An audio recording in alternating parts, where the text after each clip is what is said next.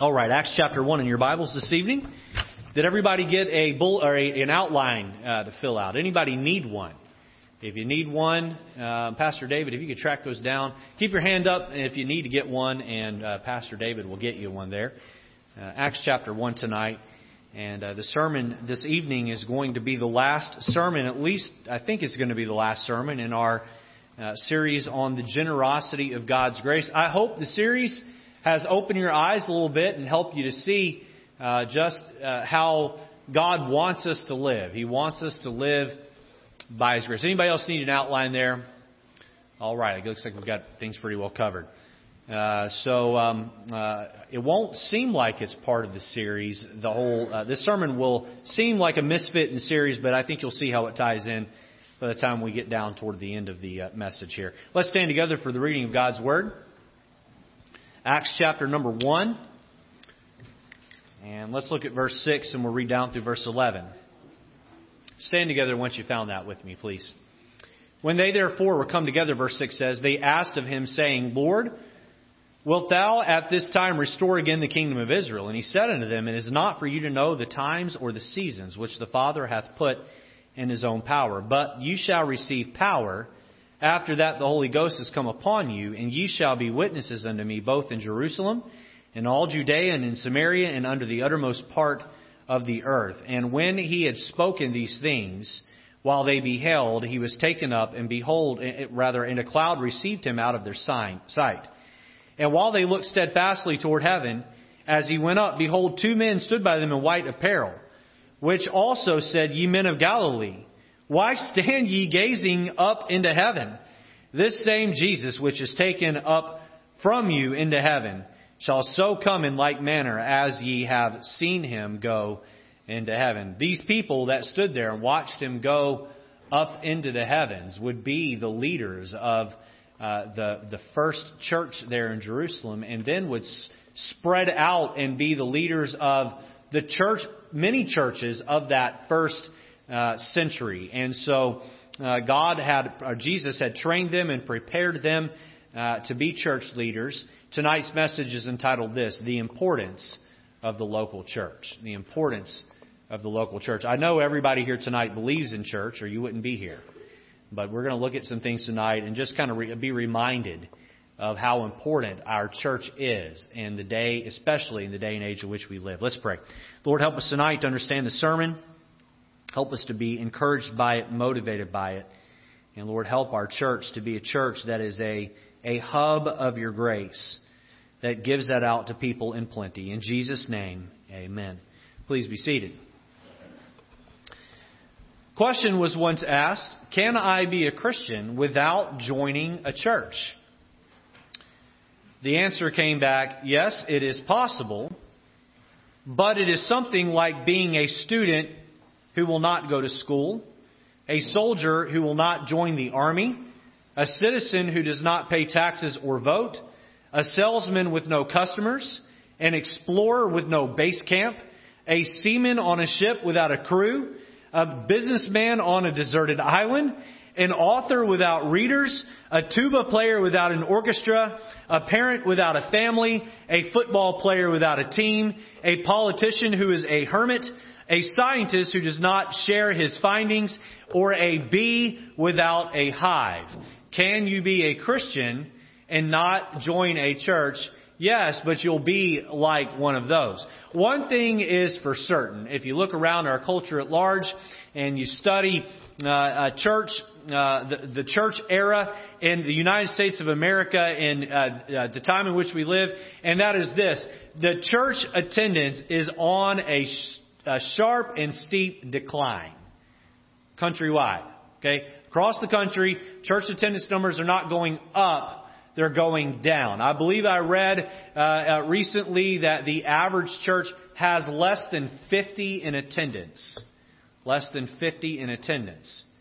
While our church is going and growing, praise the Lord, White Oak Baptist Church is the exception to the rule, and it is not the rule.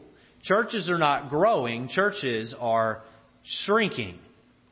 Now, Jesus Christ gave the assignment to the church to be the station where we get our lights together, we get charged up, and then we go out and we attack the darkness. That is what we're supposed to do. We are to attack the darkness. And church is an area where it all comes together and it all works together. Now, have you ever seen one of these horse pull competitions or ox pull competition where they'll put a weight on the back of an ox and they'll have that ox pull the weight and the weight will move up and become harder to pull, and you'll find out what the strongest couple of oxes can pull, and then if you put both of those oxen in a yoke together, and you have them pull, they will pull more weight together than they could separately with those numbers combined. We call that synergy. And when we get together as Christians, we can do more together than we all could do individually alone. The local church is vital. The local church is necessary. The local church body must do everything within its power to propagate the gospel to the lost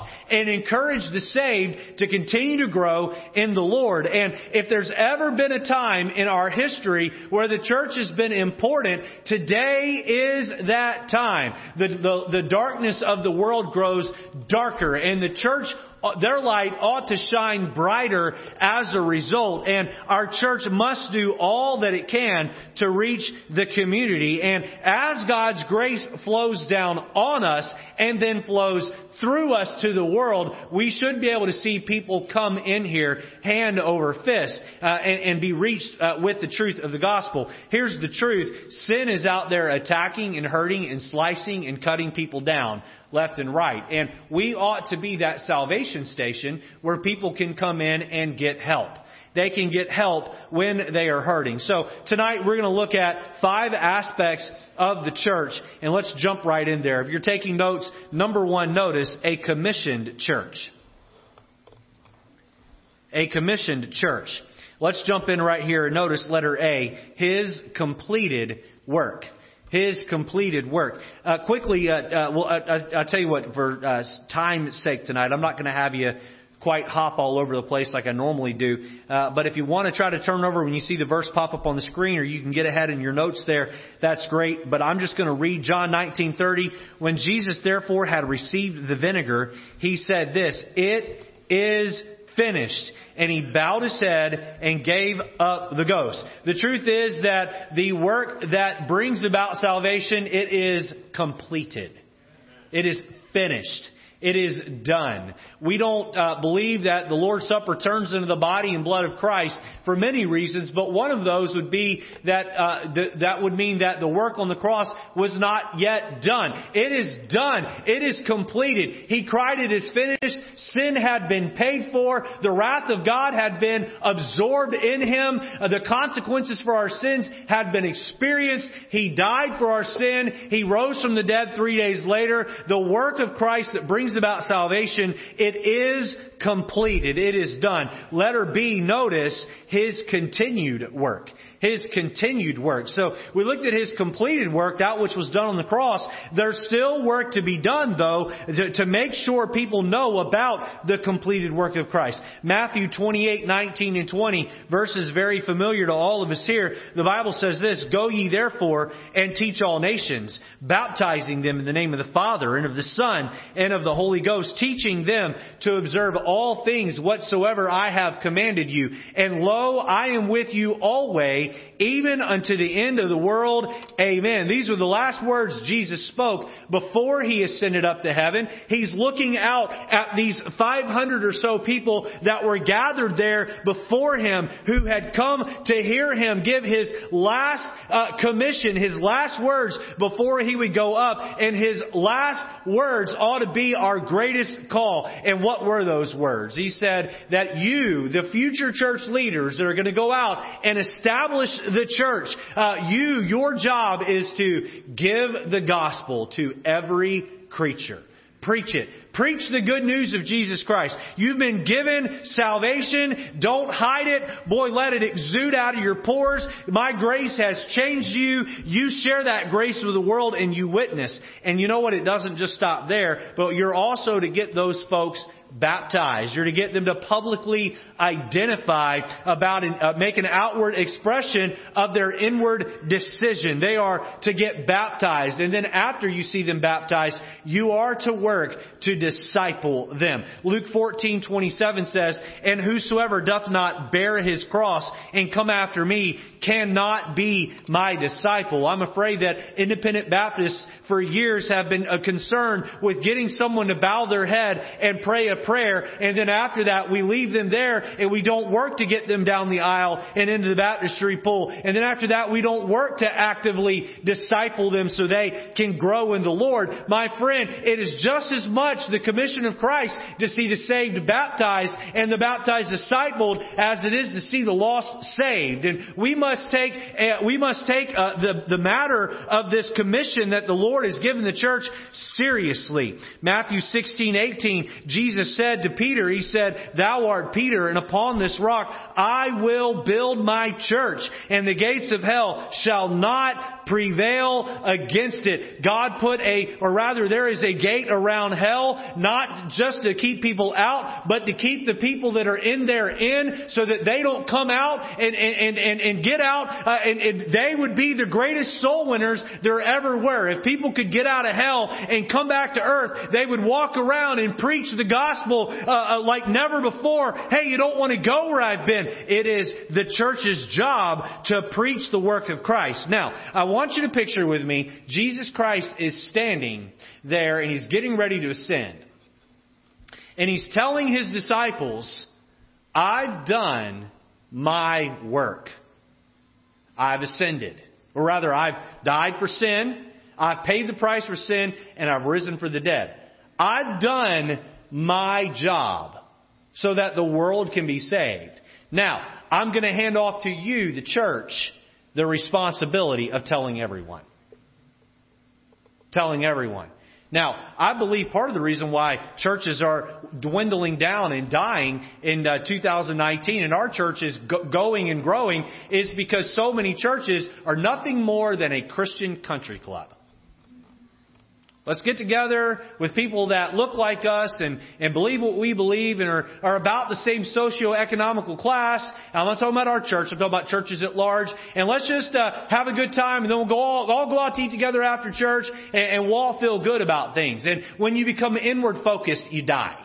You got to be outward focused. And Jesus is standing there and He's saying, I'm giving you a mission statement. And that is to give the gospel to the lost. See them get saved, get them down the aisle and get them baptized, and then teach them the word of Christ. Now, every successful company has a well-written mission statement. And those that are successful, they work hard to follow that mission statement. And the church has its mission statement. And it is Matthew 28:19 and 20. We're to go in all the world. We're to preach the gospel to every creature. We're to baptize. We're to disciple. That is the mission statement of the church. It is the church's commission. White Oak Baptist Church, I commend you as a whole for being constant and careful to give out the gospel. Prior to church this evening, I looked over at our church rack, our tract rack, our brochures rack that have the gospel in them. And other than the Spanish tracts out there, completely wiped out. Completely wiped out.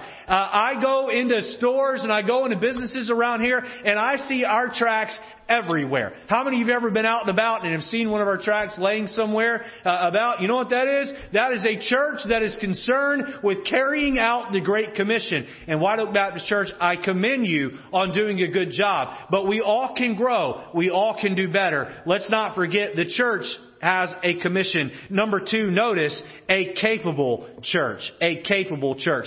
God did not just give us a commission and not enable us to do it. Letter A, notice, His power given. Look down with me at Acts chapter 1 and verse number 8. Look here. But ye shall receive power. When? After that the Holy Ghost has come upon you. Ye shall receive power.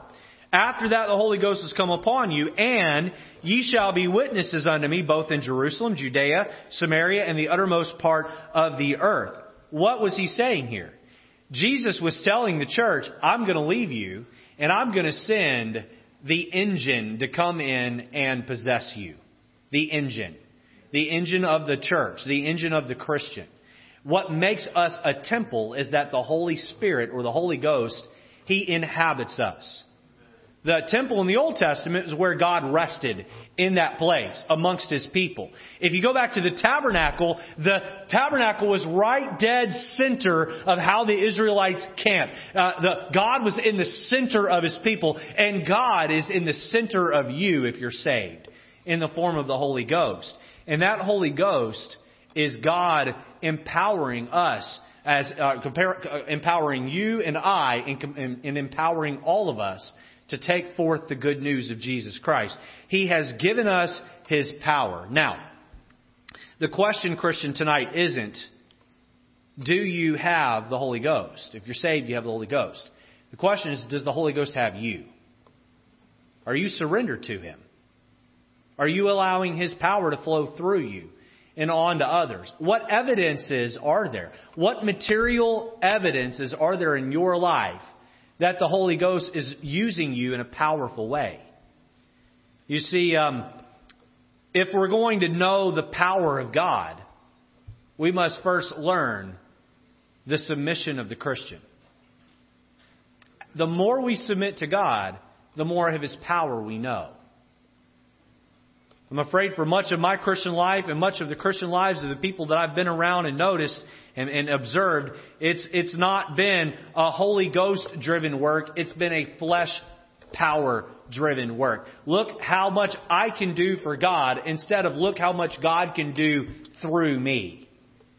And as a church, boy, there is no limit to what we can do in the greater Stratford area if we will invite the Holy Spirit to take control of each one of us and move through us and use us in a great way.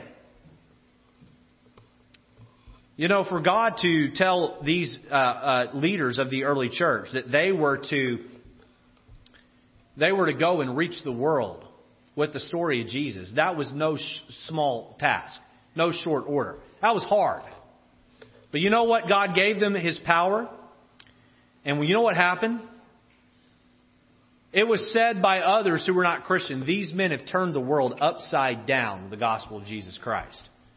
And you say, oh, well, we're way more heathen today than they were back then. I don't think so. Nero burned down Rome and had Christians eaten by lions in coliseums.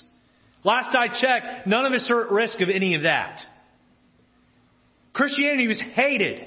Christians were persecuted all throughout the New Testament, but they went and they gave the gospel and they were serious about it, and the world was flipped upside down by the gospel. Why? Because the Holy Spirit was working through them, because they gave themselves wholeheartedly to the Holy Spirit. Letter B, notice its purpose, or His purpose accomplished. His purpose accomplished. Now, I'm not going to read the passage tonight because we're trying to get out of here with a snowstorm, but 1 Peter 2, let me just read you a couple of excerpts here. Verse 4, to whom coming as unto a living stone, disallowed indeed of men, but chosen of God and precious, ye also as lively stones are built up a spiritual house in holy priesthood to offer up spiritual sacrifices accepted to God by Jesus Christ. What is the purpose of the church? The purpose of the church is to come together and have a place where we can exhort one another, where we can encourage one another, where we can help one another. It is a place that is capable. Listen, the church was not just put here and told to occupy until the Lord comes and let's just hold on and preach the same old dusty sermons and sing the same old dusty songs and pass out the same old tracts and just kind of have we'll just hold on till Jesus comes back attitude. No, the church is meant to be a place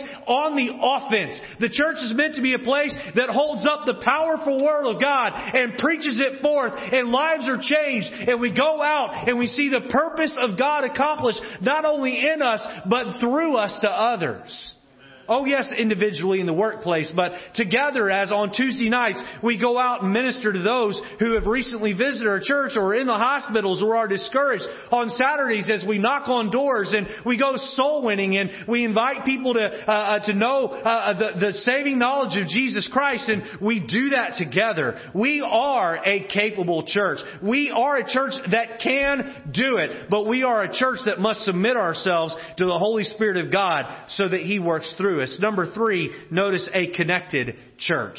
A connected church. Now, if we're going to do the work of the Lord, we must get along in the process. We must be connected one to another. Letter A, notice, connected by peace. Connected by peace. Look at Acts chapter 1 and verse number 12.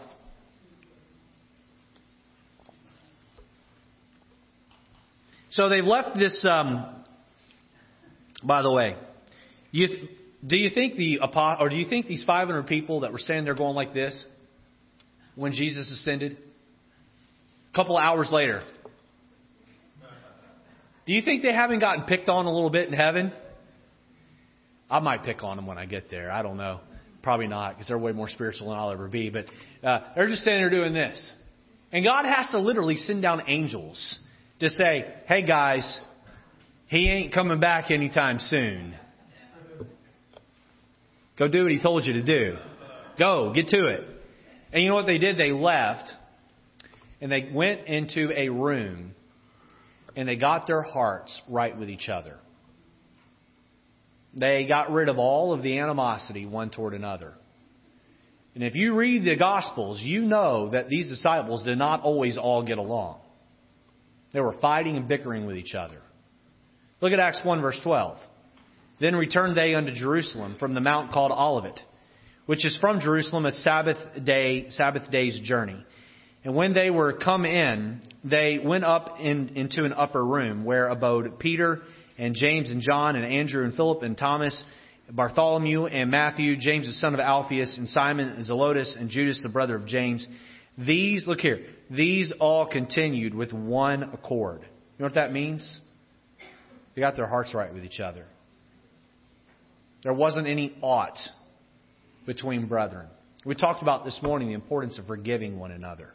You cannot live beneath the spout of God's grace if you just harbor bitterness in your heart towards somebody. You can't. You got to forgive, or at least you got to be willing to forgive someone who has a problem with you. And when they come to you, you better be ready to do it. These folks got together and they got to a place where they were in one accord. That doesn't mean they were all in the same car, right? You guys all heard the joke, right? They weren't all in one car. They were together in peace. They worked things out. Now, White Oak Baptist Church, I see us as a church that for the most part gets along really well. I had someone tell me this week, they said, you know who the most talked about person at White Oak Baptist Church is? I said, who's that? He said, it's you. And I said, what? He said, it's the preacher in every church. And he said, I was listening to a preacher and he said that his dad was a pastor and he told himself, I will never be a pastor because I've heard more people run my dad down than I care for. And I don't want that to be me. He said, but God called me to be a pastor and here I am. Now, I don't know. I don't suspect. I like to think the best of people. I don't think you all get behind my back and talk bad about me. Okay, I hope that's not the case. I have more face time than anybody else here in the church because I'm the preacher, I'm the pastor. But let me encourage you, if you have a problem with me, you need to come talk to me and to nobody else. I work very hard at trying to remain approachable, where you can come talk to me. Now, you may not have a problem with me, but you may have a problem with someone else who goes to church here. You may not like the way they looked at you or the way they talk or the way they treated you. Do you know our church can never accomplish what God has for it if we're not connected in peace? Before they walked out of that upper room, filled with the Holy Ghost, and preached and saw 3,000 saved, they first had to make sure their hearts were right with each other. I believe part of the reason why people don't go to church today is because they know about the bickering and fighting that goes on in a lot of churches. And I'm thankful that that bickering and fighting doesn't go on here publicly.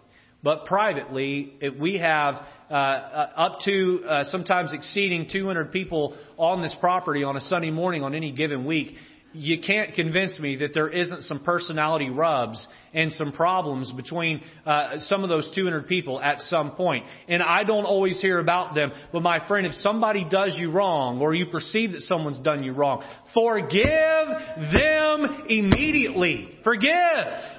You have been forgiven of hell. Why can't you forgive someone because they took your seat or your parking spot, or they didn't look at you the right way, or their breath stunk, or whatever the issue is? You gotta learn to forgive. Connected by peace. Where there is sin, there is no peace. Where there is no sin, there is peace. Let peace flow through our church. Let getting along flow in our church. Let her be connected in prayer. Connected in prayer. Look at Acts 1:14 with me. These all continued with one accord in prayer and supplication with the women and Mary, the mother of Jesus, and with his brethren. What did they get to do? They got together, they confessed their faults one toward another, they made peace with each other, and then they got down on their knees and they prayed together. You know, for our church to really grow and go and reach the lost. By the way, I know some people look down on preachers because they say, oh, that pastor, he's just all about numbers. Oh, all he cares about is how many were in church on Sunday, and all he cares about is growing and growing and growing. Listen, I do care about growing, and I care about people more than I care about any particular number. But if I'm going to follow God's plan for me to lead this church, then I've got to try to reach every lost person outside the walls of that church and show them the love of Jesus. And that ought to mean that our church, it sees people saved, baptized, and discipled. And by the way, those that have a problem with pastors being about numbers, God put a whole book in the Bible and called it Numbers. Clearly, He cares about numbers. How are we going to grow? How are we going to reach the lost? How are we going to be everything God wants us to be as a church? We've got to pray together. We've got to pray together. Wednesday evenings, we have been taking certain weeks and having you get with another church member here and get down on your knees and pray together. And I would encourage you to do that. Our ladies class has been meeting early on Sunday mornings and getting together and partnering in prayer for our church services. We need husbands and wives to band together in prayer. We need brothers in the church to get together all on their own and pray. Maybe you can meet together for breakfast before you all head off to work someplace and pray, or meet here at the church and pray, or sit in a car together and pray. We need the ladies of the church to pray. We must pray and pray and pray and pray and pray. Does prayer move the heart of God? Yes, it does. Does prayer bring down the power of God? Yes, it does. And if we're going to be a church that's connected together, we must connect to each other through prayer. We are a church. We are a commissioned church. We are a capable church. We are to be a connected church. Number 4, we are to be a compassionate church.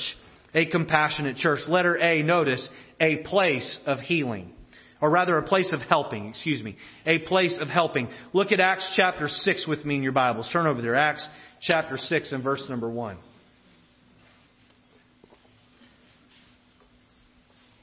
The message tonight is not meant to convince anyone that church is important. It's more because you're here tonight and it's snowing outside, so clearly you believe in church. But the purpose of the message tonight is maybe just to rally the troops and encourage you to be as excited and as involved in church as possible. Look at Acts 6, verse number 1. And in those days, when the number of the disciples were multiplied, there arose a murmuring of the Grecians against the Hebrews, because their widows were neglected in the daily ministration. Then the 12 called the multitude of the disciples unto them and said, It is not reason that we should leave the word of God and serve tables. Wherefore, brethren, look ye out among you 7 men of honest report, full of Holy Ghost and wisdom, whom we may appoint over this business. But we will give ourselves continually to prayer and the ministry of the word. This is where the position of deaconship was born. It was born because the church was growing so fast, and the pastors of the church were just busy studying the Bible to help people in that way. And the needs of the widows were being neglected, and so they called the disciples together, the members of the church, and they said, we need to find 7 men who can serve the needs of the people. They picked 7 men who were filled with the Holy Ghost, who were preaching, soul-winning men, and had them minister to the needs of the people. You know what church is supposed to be? It's supposed to be a place where you can come and help others. You can come and help others. How many of you here have ever come to church with a hurting heart, a broken heart, a discouraged heart, and you walked away from church, and because somebody said to you, or being around your siblings in Christ, you left encouraged and feeling like you had hope that everything is going to be okay? Has that ever happened to anybody here tonight? You know what church is supposed to do? It's supposed to help us. It's supposed to be help us. There are Sundays where I have arrived at church with a dark cloud over my head of discouragement. And I got up and I gave the Word of God to people. I had conversations with folks. A word was spoken in the hallway by somebody in my direction, and I left encouraged. It's supposed to be a place of helping. It's to be a place of helping. You know that if you enjoy being helped at church, you must be willing to help others at church. Must be willing to help others.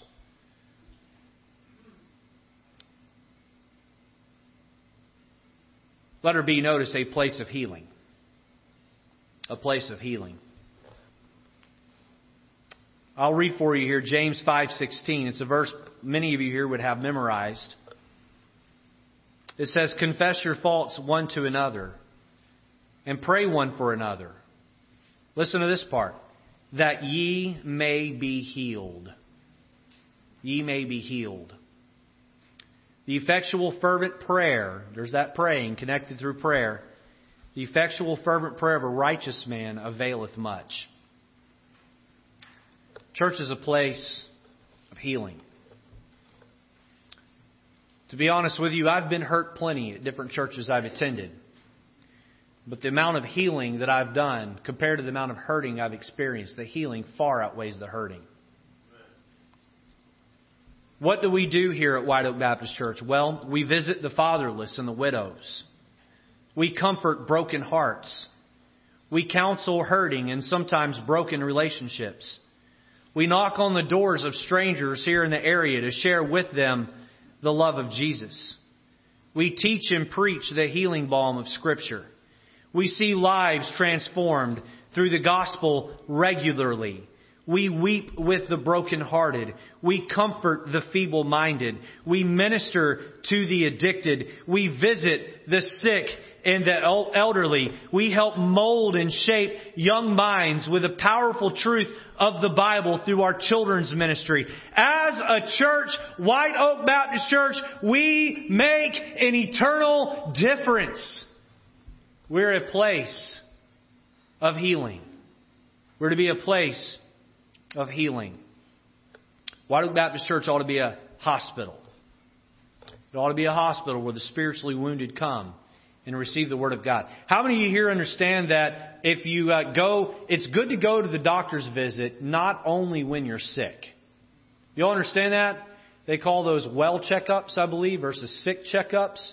You go, you get a physical, and make sure that if there's anything that's even kind of, maybe your cholesterol level is getting a little high, maybe you could become pre-diabetic, or you are pre-diabetic. You go get these checks done prior to being sick to prevent you from getting sick. And our church is meant to be that as well. You may come here and what you hear might be preventative. It keeps you from getting sick down the road. But our church is to be a place of healing, a compassionate church. If God were to come down and give our church a grade on our level of compassion, what kind of grade would He give us? If He were to give you as a member of this church, a disciple of Christ, a grade on being compassionate, what grade would He give you? I finished up the message this evening, number 5, a competent church. A competent church. Now I'm going to speak very plain right here. I'm going to speak to the core of the church. I believe everybody that's here is a regular attendee or member. Did you know that when we order tracts, gospel tracts, that we got to cut a check to pay for them? Everybody aware of that? Did you know that every month we have a light bill come in the mail? Did you know that In order for us to support all of our missionaries, we must cut dozens of checks to make that happen. Poor Brother Owens signs every one of them every month. He's going to get carpal tunnel syndrome just from signing checks. Here's the reality. For our church to function, our church must be funded. It must be funded. Now, I don't say this to anybody's shame. I just say this to speak the truth. I've been the pastor here for 2.5 years. It has been my heartbeat for our church to be able to put enough money away where we have a little bit of an emergency cushion. Where if we have a low offering because of a snowfall, we don't land in emergency mode. In the 2.5 years I've been here, we've paid off some debt. We've paid off a lot of debt. We've gotten out from underneath a heavy credit card debt, and we have put $170,000, I believe it is, toward the principal of our mortgage. Praise the Lord for that. But the truth is, we are living hand to mouth. Hand to mouth. I have a strong faith in God that God's going to get us through. I can stand up here and honestly say that I have never lost 1 week of sleep over the giving of our church. Not once. Even when I knew that the money just wasn't there and we didn't know how we were always going to pay things. I really believe that the person in our church that has one of the most stressful jobs is Mrs. Rivera. If she sees the finances every day she comes into work, she has to sit there and pay the bills. Her and Brother Owens work together on getting that done. I would love for us as a church to get to a place where we give out of our abundance. We give out of grace. We give to a place where we can be competent as a church, where we can function fully and freely in the giving. I was sitting down with Brother Segru prior to the message, prior to the beginning of the service this evening, getting some input from him on the sermon this morning and asking him what he thought of it and if he had heard that perspective on giving before. And here was the comment Brother Segru made to me. He said, if everybody in our church would just tithe, we'd have way more money than we would know what to do with. We wouldn't need to raise money to fix up the building. We just have it. Brother Owens, is that true? You believe? Putting you on the spot here. Put us in a... You ought to be a lawyer. I like the way you choose your words. Put us in a different position. Now, to circle back around to my message this morning, clearly not everyone in this church has enough faith to give 10%. But do you have enough faith to give something to the work of the Lord? So for anyone watching online that would be a skeptic, the old criticism of pastors, and I got to tell you that this is somewhat deserved by church at large. The old criticisms of pastors of preaching on money too much is they say, well, pastors are just looking to get rich. I can tell you this right now. Nobody at White Oak Baptist Church employed here is getting rich. Nobody. In fact, our assistant pastors, what they make is flat out pathetic. But it's what we can afford to pay them. What I make is equivalent to a middle class salary. And I'm not looking for a raise. You know what I'm looking for? I'm looking for money to print more tracts so we can be more creative in getting the gospel out to the world so White Oak Baptist Church can do its job. So we're not limited in that way. Look at Acts chapter 4, verse 32 with me. We looked at these verses this morning, and we see the attitude of these folks here. And the multitude of them that believed were of one heart and of one soul. Neither said any of them that aught of the things that he possessed was his own, but they had all things common. And with great power, the apostles gave the apostles witness of the resurrection of the Lord Jesus, and great grace was upon them all. I long for a day where the offerings of the church so far exceed our budgetary needs, where we're able to really begin to think big and plan big and do big big things for God. This doesn't come from one wealthy person in the church opening up their checkbook and writing a huge check. No, because that money eventually will be used up. This comes from a groundswell movement of people saying, God, I'm going to purpose in my heart that I will give according to the grace that you've showed me and in the way that you've showed me. And so tonight, let us commit with all of our heart that we will make the church a place of competency, a place that is able to accomplish its goal, a place that can, let's go back through the points here. In fact, say them with me as I pause. Say the word that goes in the blank. Number 1A, commission church. Ready again? Number 1A, commission church. Number 2, a capable church. Number 3, a connected church. Number 4, a compassionate church. And number 5, a competent church. Let's let White Oak Baptist Church be that, so we can go and grow for the Lord. All day today, I've preached messages that have been meant to emphasize the importance of finances at our church. Let me just back that up by saying that I don't know who here gives what, and I'm not going to start beginning to know who here gives what. But God knows. But God knows. And I would just ask you this. Are you giving to the Lord as He would have you give? Or are you limiting what God could do back to you? Given it shall be given unto you. Pressed down, shaking together, running over, shall men give into your bosoms. Let's have a competent church. Let's emphasize and focus on the importance of this local church. Lord, tonight we're thankful that you have brought us here together. Lord, I am grateful, abundantly grateful to be the pastor of such fine people. Lord, people that love you, people that are faithful to church. No doubt most of the people in this room read their Bible and pray daily. They care deeply for souls. And Lord, it is a privilege to get to work alongside with and partner with these great people. Lord, help us never to lose focus on how important our church is. How that it is a beacon of light in such a dark world.